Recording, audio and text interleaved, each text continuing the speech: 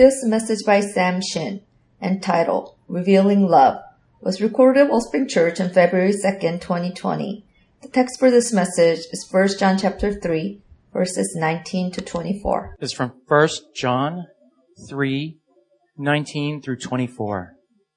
1 John chapter 3, verse 19 through 24. By this we shall know that we are of the truth, and reassure our hearts before Him. For whenever our heart condemns us, God is greater than our heart, and He knows everything. Beloved, if our heart does not condemn us, we have confidence before God. And whatever we ask, we receive from Him because we keep His commandments and do what pleases Him. And this is His commandment, that we believe in the name of His Son, Jesus Christ, and love one another, just as He has commanded us. Whoever keeps His commandments abides in Him, and He in them. And by this we know that He abides in us, by the Spirit whom He has given us. This is the word of God. Please be seated.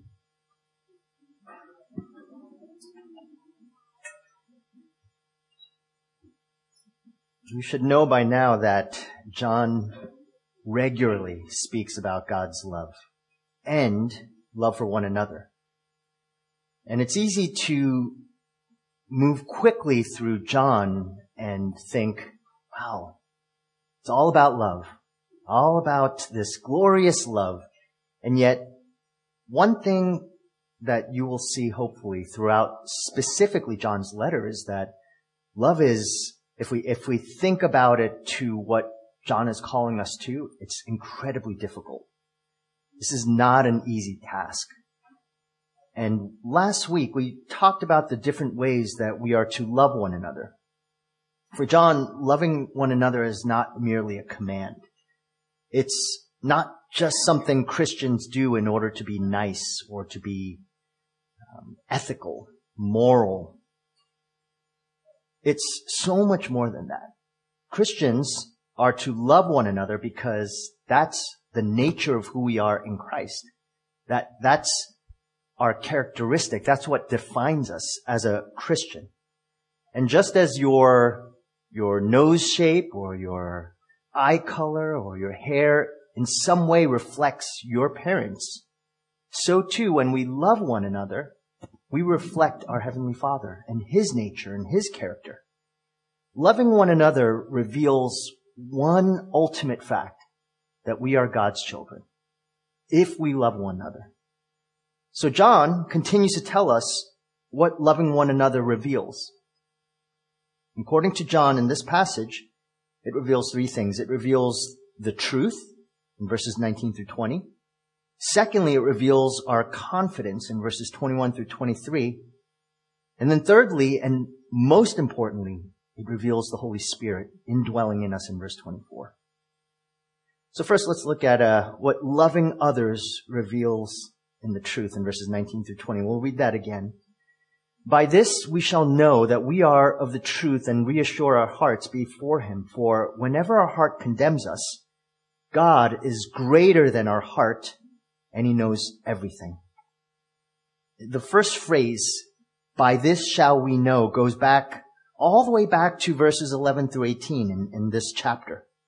That is to say that when John says in verse 11, we should love one another, and as we explored last week, that's an incredibly difficult task. And if it were easy, there would be no cross. So since Jesus demonstrates this for us, this love for one another by dying for not really nice people, but actually in Romans chapter 5 verse 10, we're told that Christ died for enemies. And by the way, whether you realize it or not, that's including me and you. That we were opposed to God by our will, by our rebellion against Him. And so God doesn't demonstrate love by dying really nice, kind people who want to obey and trust Him, but rather, He died for enemies. And so when God demonstrates love by dying for enemies, He essentially shows us what this love that John is referring to looks like. the challenges that are there to try to love someone, not someone who is kind to you, but rather someone who despises you, or someone who is exactly the opposite of kind to you. It's so much more than having romantic feelings for someone. And again, that's where love is displaced or misunderstood, is we think of it solely the way that the media projects it, storybooks, fairy tales, but it's not like that at all. Not at least biblical love. It's not about love coming easily, without much effort, which is again how most of us tend to think of love. The person you fall in love with also falls in love with you. The person you are kind to also shows kindness to you. The person who gives gifts to you, that's the person you're supposed to give gifts back. But the Bible is very clear that it's not supposed to be that way. At least that's not what the Bible's view of God's love looks like. Perhaps at your wedding, if you're married, you had as the text that the preacher preached from, the officiant preached from, is 1 Corinthians 13. It's often a passage that is used in weddings. But if you look at that chapter and really explore it, it's not a nice chapter. It's not what you would imagine, quote, a loving chapter. It is about love, but God says if you surrender your body to the flames, but have not love, you gain nothing. And then he describes this love. Love is patient. Love is kind. Love is not arrogant. It does not boast. It keeps no record of wrongs. Love never fails. And at first glance, that sounds really romantic. So nice, affectionate. But think about that for a moment. Love keeps no record of wrongs. And try going back home, or even right now, and think of all the problems you have with people around you. And now try to erase that from your heart, from your memory. And say, I refuse to keep a record of wrongs. And make that a regular pattern of your mind and heart, regardless of how people respond to you, the things they say to you, the hurts they bring to you. That's not easy. That's difficult. You might even say that's impossible. The thing about what Paul says in 1 Corinthians 13 is he says, keep no record of not a wrong, singular, but wrongs, plural. And he keeps it open-ended. There's no limit to the wrongs. That's what John is saying here in verse 18. Let us not love in word or talk, but in deed and in truth. That is, when we are actually loving people as Christ loved us, we love not on the basis of how we feel in the moment or how someone responds to us, but solely based on truth. And the truth then drives our action. If that's how we love people, it would be transformational to how we relate to one another. Because what we are depending our love on is solely on what God says what we should do. And that's not easy. But it is true. And that's exactly what John is saying. This is love. Writer Brett McCracken, he writes this. He says, this is just who I am. These 6 words summarize one of the biggest obstacles to discipleship facing the church in our contemporary era. These are really opposing words to following Christ. This is just who I am. These same words keep us from truly being loved and loving one another. We just don't want to depart from how we feel. And so we say, I'm not going to change. I'm not going to be open to what anyone else says. Don't tell me how I should live. This is who I am. And in that sense, our feelings, our emotions, they are a part of us. God has created each one of those to be a part of who we are, and yet they're not meant to rule over us, and yet so often they do. I mean, think of just some of these phrases. I don't care what everyone says to me. If I feel this way, it must be true. And that is a real danger to the soul when you think how you feel is what is true. don't preach the Bible to me. I don't feel like listening to that right now. Actually, it's hard because you want people to speak God's word to you. However, the time you need it most is the time that we're least open to it. And often that's in times of trial and suffering. We need the truth of God's word, and it has to be what defines and anchors our soul, or else we will float away, drift away. The phrase, "you just don't understand me," or "what I'm going through." If you really think about that phrase, that's a phrase that puts someone at arm's length, because once they speak into you, you can always revert back to that. "You don't understand me." And it becomes this cycle. So no one can say anything to you because you don't want anyone to impinge on your feelings. That's not what John speaks of when he talks of love. It's exactly contrary to love. The love that John speaks of in verses 18 through 19, it goes beyond words and feelings. He makes certain this point for us, that we not forget this, because that's exactly our tendency. Instead, love is always rooted, as we saw in verse 18, in the truth of God's word. And if we should leave that truth behind, look at what we lose according to verse 19. This is what we lose. When you leave behind truth, you leave behind this, and reassure our heart before Him. In other words, if you love others the way Christ loved you, and you are open to being loved in the way that Christ loved you, despite how you feel, your heart will be reassured. There's a confidence that you're responding exactly how God wants you to respond, and you'll find that this will be to your ultimate benefit and satisfaction. So think of it this way. When you're angry, let's say, and you refuse to sacrificially love one another, or you're angry and you refuse to receive love from others, even while you're in the middle of hurt, misunderstanding, defamation, who suffers in that context? We tend to think that if I close people off, I'm punishing them. They're going to suffer. But actually, if you really understand what God is saying here through His Word, is that, no, you're the one who's suffering. You think that you're punishing people by cutting people off, by putting up your walls, by placing this huge obstacle in front that says, keep out, keep off the grass, this is my property. But that place is such an unsettling place. Our blood pressure rises. We start reliving all our angers, our pains, our memories. Our focus is off. Our instinct is to cut people loose, to get rid of the problem. See, the thinking is, person X, Y, and Z are the problems to my life. And if I just cut them off, problems go away.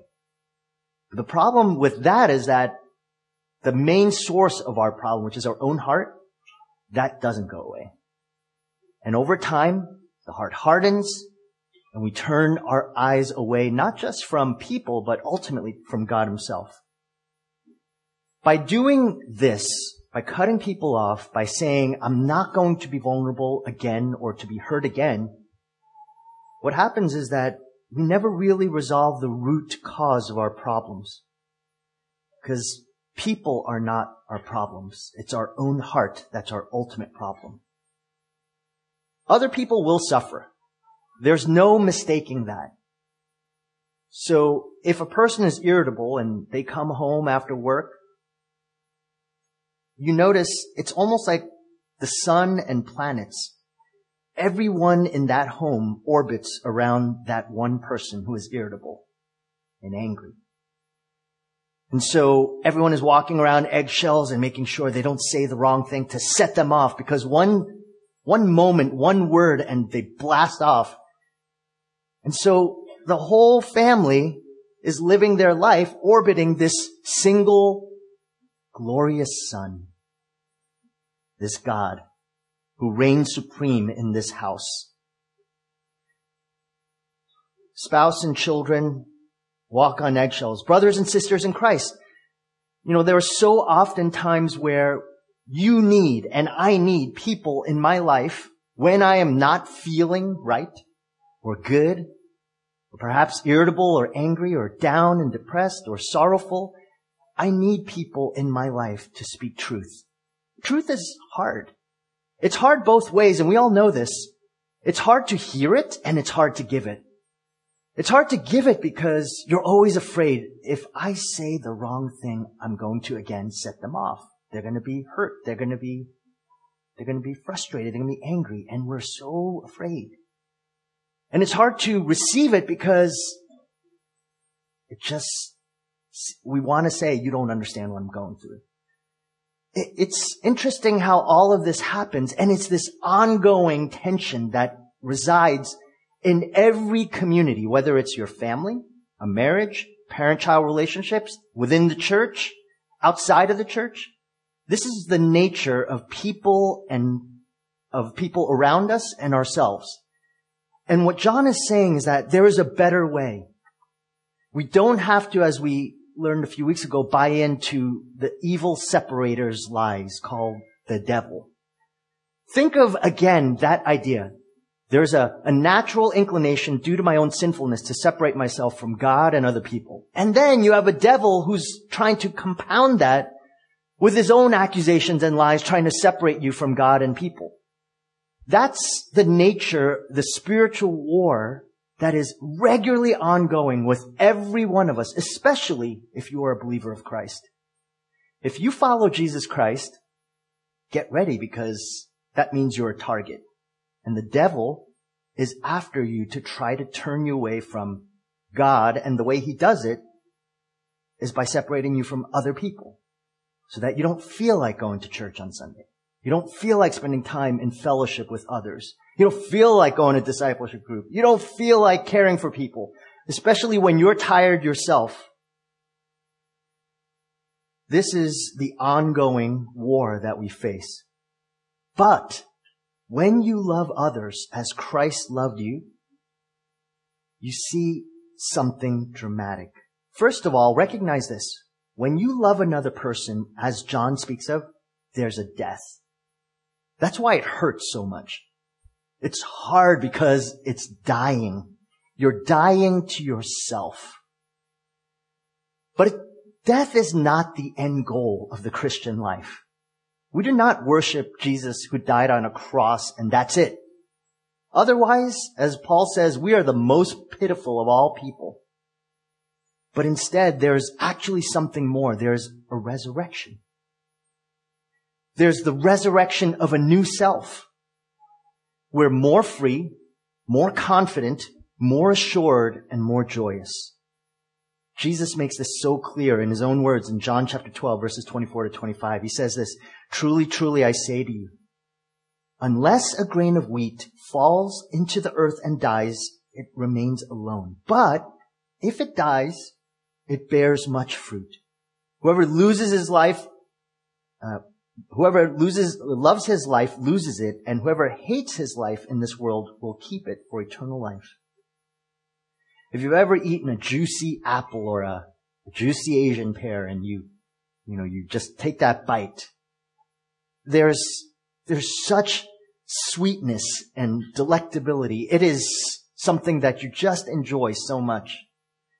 When we die to ourselves, we live by bearing such delectable sweet fruit for ourselves and one another. It's really exponential in its impact. But there has to be a death. The death is real, that when you surrender yourself, and instead of saying, you don't understand me, I'm going to close you out, I'm going to cut you off, and even if we're willing to open our hearts to truth, the promise is you will be raised again. John says we can be reassured of this. How? If we love one another as Christ loved us. And what does that show us? It shows us so clearly that we are children of God. The proof that we are actually in Christ is if we love people this way. If you want to know, am I truly a Christian? The way you can make this so clear is that you actually love people. Listen to what John already said in chapter 3, verse 1. See what kind of love the Father has given to us, that we should be called children of God. And then chapter 3:10. By this it is evident who are the children of God and who are the children of the devil. Whoever does not practice righteousness is not of God, nor is the one who does not love his brother. So if you love one another with this love, again, it's not about loving people who are likable to you, who are, as Martin Lloyd-Jones talks about, the animal instinct within us to say, yeah, if your personality meshes with mine, we click together, it's so easy when we meet together. That's not love. Instead, meet someone who is exactly the opposite of you, who, when you first met them, you were turned off. They were gruff. They just didn't say anything. You had to work to actually pull them into your sphere, into your relationship. That's love. If you have that heart of welcoming the stranger, the alien, someone who is hard to love, someone who is perhaps going through hard times of trial, and they're running away from you, resisting, and you're still persevering, that doesn't happen unless you know Christ, unless you are a child of God. John says when we have that type of love, we can rest assured that we are in Him. We prove that we are His children. We prove that actually we really believe that Jesus died for me. And so even though God knows not only our visible sins, but He knows the sins of our hearts, our thoughts, but also the sins that we have that we aren't even aware of. And that's there too. There are sins deep in our soul that we're not even aware we're sinning because we've deceived ourselves so much to convince ourselves that we're actually not so bad. But Paul says this. Listen to what Paul says. Knowing all of our heart's inclinations against God. Romans 5:8. But God demonstrates His own love for us. While we were yet sinners, Christ died for us. That is love. That's actually the love that God is talking about. How do we love one another in this way? Secondly is loving others reveals our confidence. In verses 21 through 23. Beloved, if our heart does not condemn us, we have confidence before God. And whatever we ask, we receive from Him because we keep His commandments and do what pleases Him. And this is His commandment, that we believe in the name of His Son, Jesus Christ, and love one another just as He has commanded us. When we love one another, it reveals our confidence because of Jesus. We're freed from condemnation. Again, the link is that loving one another bears so much truth into our faith in Christ. Paul writes very similarly to John in Romans 8:1. Therefore, there is now no condemnation for those who are in Christ Jesus. This means we can confidently go before God, and yet that God whom everyone in the Bible dies if they encounter Him. Like literally in the Bible, whenever someone meets God, they die. Or they act like they've died. And yet, listen to this wonderful promise in verse 22. It reminds us this. And whatever we ask, we receive from Him because we keep His commandments and do what pleases Him. That is to say, you can pray with confidence and we will receive from Him. But here's the reason we can do this. Because we keep His commandments and do what pleases Him. So this is not, please Lord, give me this job. Or, please Lord, let this man or woman like me. Please heal so-and-so. And then after it doesn't happen, we ask, why God? Why didn't you answer my prayer? Or, God, I did this, and this is the thanks that I get, that you don't really answer me. Or perhaps we think, I don't think prayer works. I prayed for this, and verse 22 says, I can ask whatever I want, and He's going to give it to me. And that doesn't seem to happen. Why is that not happening? All of these, actually, if we have that heart, it actually reveals we never truly trusted Him to begin with. Because if you trust Him with the result, regardless of the result. That's not an easy prayer. But you really do believe that whatever answer that comes, and he always answers, if you're in Christ, the promise is your prayer is always going to be answered. But sometimes that prayer is no. And the reason is always because that no in some way is going to lead you closer to me. And you have to trust that that is true. A person who prayed this way is Job. And Job is a book about real deep suffering. And in the middle of all of his sufferings, he writes in Job 19, "As for me, I know that my Redeemer lives, and at the last he will take his stand on the earth. Even after my skin is destroyed, yet from my flesh I shall see God." That even if everything is taken away from me, I can trust that I will stand, I will see God.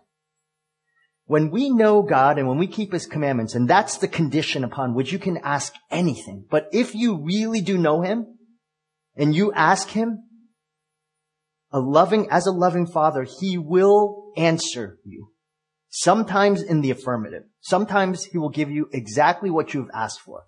Sometimes, again, He will say no, because the no, if He were to say yes, it would probably it will draw you away from Him. Which in God's economy means that you will be less satisfied.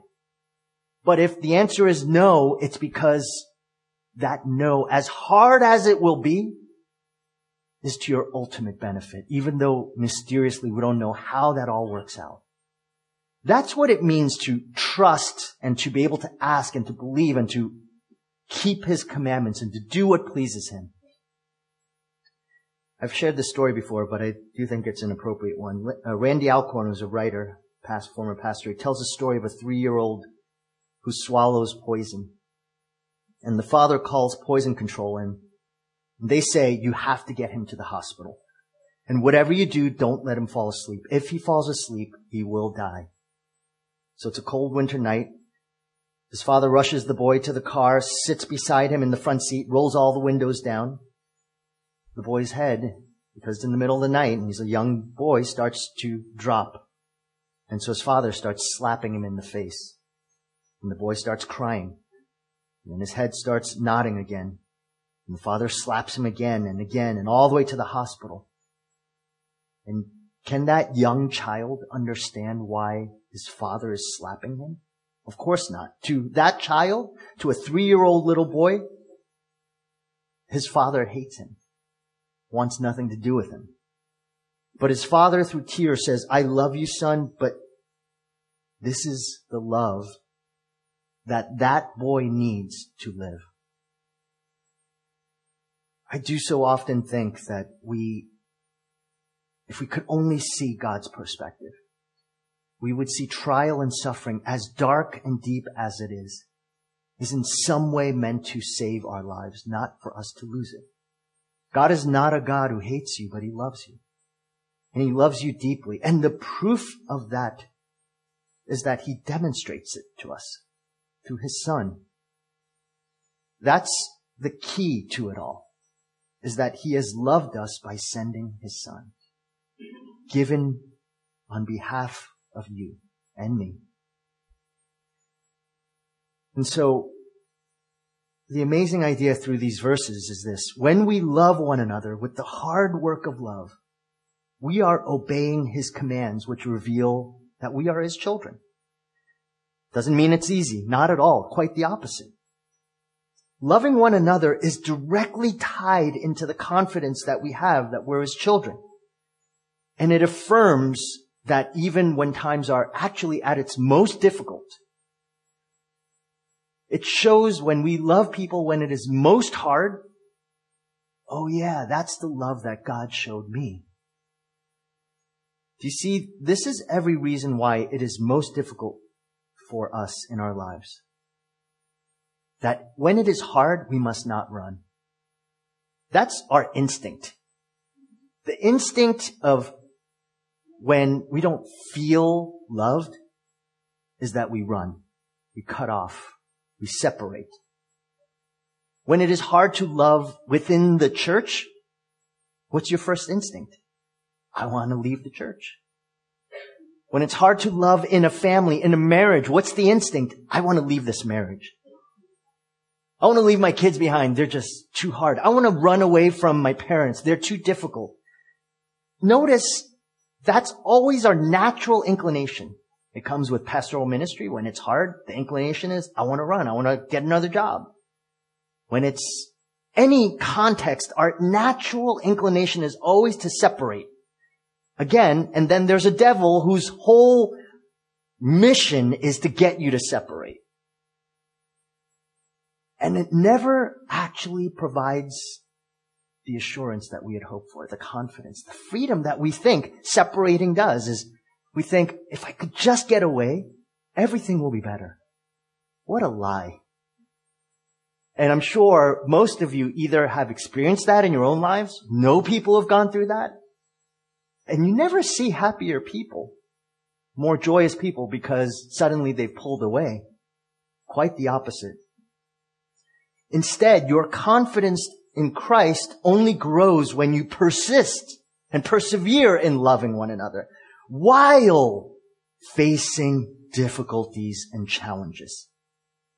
Once you run, your confidence runs as well, and the gospel melts away.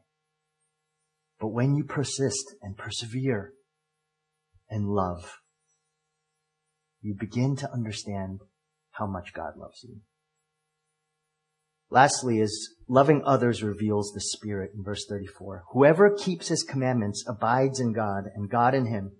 And by this we know that he abides in us by the Spirit whom he has given us. Most of all, when we love one another and others, we reveal the Holy Spirit dwells in us. That's what John is saying in verse 24. A Christian has the Holy Spirit, God's presence, God's Holy Spirit presence indwelling. And it has nothing to do then with outward moral behavior. It's not as though you're good enough, and so God really likes you as a house, so he's going to come and dwell inside you because your house is so great. Quite the opposite. It's while we were still sinners, Christ died for us. So Christians act a certain way. We love others even though it is so hard to do so. And you know what? It is not by our will. It's not because we read a great program on how to love, or you heard a good sermon on how to love. It's not even because of modeling, discipleship. It's not because you were in a really great discipleship group and the leader is actually really great at loving people, and so therefore you saw that and you said, I'm going to do that. That's actually not how it works, according to verse 24. According to verse 24, it is impossible to do this. At least what John is talking about, what Jesus is talking about, is you cannot love people like this. The world's way of loving, which is to love people who are like you, who are good to you, who are kind to you, who are nice to you, the personalities click, that's how everyone loves. But what Jesus is talking about is loving people who are enemies. That's just not possible. Unless there's someone external who enters in, pierces through to your heart, and changes you. It is only possible to love this way if there is a more powerful force in you than your own willpower. Your will is very strong. No one can change your will except for the Holy Spirit. He can change your will, and he does. He enables you to love people with Jesus' love. Listen to how Paul describes a Christian in 1 Corinthians 2, 12 through 14. Now we have received not the spirit of the world, but the Spirit who is from God, that we might understand the things freely given us by God. The natural person, meaning the person without Christ, without the Holy Spirit, does not accept the things of the Spirit of God. They're folly to him. And he's not able to understand them because they're spiritually discerned. One of the most spiritual things you can do is to love an enemy, to love someone who is unlovable, to love someone who is not like you, to love someone who's very different from you, who is hard to love, who doesn't think along the same lines that you do, who comes from a different background, it's very difficult to love that person. It's not natural to love that person. It's a spiritual work. That's why loving someone who has taken advantage of you, or hurt you, or betrayed you, or disappointed you, how can you love that person? You can't. In fact, the natural person thinks it's utter folly to love someone who has betrayed you, disappointed you. Instead, they're going to say, leave him. Fight her. Demand your rights. Think of all your relationships that are significant. Your spouse, your children, your siblings, your parents, your church, your friendships. Love means stay in love, and the Spirit is the one who empowers that and fuels that. But the devil says, separate and leave. No one loves you. No one cares for you. It's better over there. Just leave. That's, again, how the world operates, how we naturally operate, and how the devil operates. But Spirit-filled people are convicted, according to John, what Jesus says in John 15, 7-8, by themselves. That's the distinctive difference between someone who loves when it's difficult and someone who is unable to. Someone who is in Christ and someone who does not, is that their instinct is to look internally because the Holy Spirit is indwelling. And look at what the Holy Spirit does as His role, His job in your life as a Christian. But if I go, Jesus is saying this about the Holy Spirit. When Jesus dies, eventually goes back to the Father, says, but if I go, I will send Him, that is the Holy Spirit, to you. And this is what He does. And when He comes, He will convict the world concerning sin and righteousness and judgment. You begin to realize that you're the problem, not all those people. You're the sin. You need salvation. You need grace. You need rescue.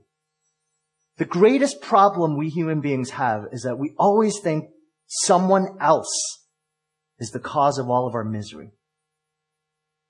But having that perspective blinds us from the gospel, blinds us from Christ. We never understand what Jesus is all about. And in that way, we are bound to our own and really tied to our own angst and frustrations. Think of how realizing you are a sinner spurs you to actually love. Because when you feel convicted by your own sins, and suddenly you start thinking, you know what? I'm not better than anyone, including the person who has hurt me. That's when you become broken. And you start saying, I need Christ. And it's the Holy Spirit who does that. He starts renewing your heart. He starts showing you that, but you are loved. You are God's son, God's daughter. God gave His life for you through His Son, Jesus Christ, who took your place as a substitutionary atonement, as a propitiatory, appeasing substitutionary atonement. And because God loved you that much, then whatever that person has done against you, it just is not as big as you think it is when you feel it. And in that way, then you say, I can persist. I can persevere. What can man do to me, as Paul says in Romans 8? Who can bring any charge against God's elect? Suddenly, the perspective comes that it really is okay. No matter how much someone rejects you, they will never reject you more than what you have done against God. When the Holy Spirit convicts you of sin, He starts reordering reality for you. And then suddenly you just are freed from all the condemnation and angst and anger. That is the gift of the Holy Spirit. And when you understand the fruit that comes, Paul says this in Galatians 5:22-23. Look at the fruit of the Spirit. Love, joy, peace, patience, kindness, goodness, faithfulness, gentleness, self-control. That flows out of a conviction of sin. Because the more you are aware of your own sinfulness and the work of grace that abounds more and more into your heart, then from it shows kindness. I can be kind. I can forbear. I can forgive. I can be gentle. When I'm approaching someone, even though they've hurt me, I don't have to lash back and fight back because I've been forgiven. And because I've been forgiven, I can show self-control. The Holy Spirit does that. And He reminds you, He is a person, and He reminds you over and over again that you are a child of God. This is what He reminds you of in Galatians 4, 6 through 7. And because you are sons, you are daughters, God has sent the Spirit of His Son into our hearts so that we can cry, Abba, Father. You are no longer a slave, but a son. And if a son, then an heir through God. When you have that high of an identity based on the conviction of sin, your freedom in Christ, your sonship and daughtership, how freeing it is to love others. Without that, it's impossible. It is impossible to love someone with this type of love. So the answer to loving people is not, let's come up with a new program.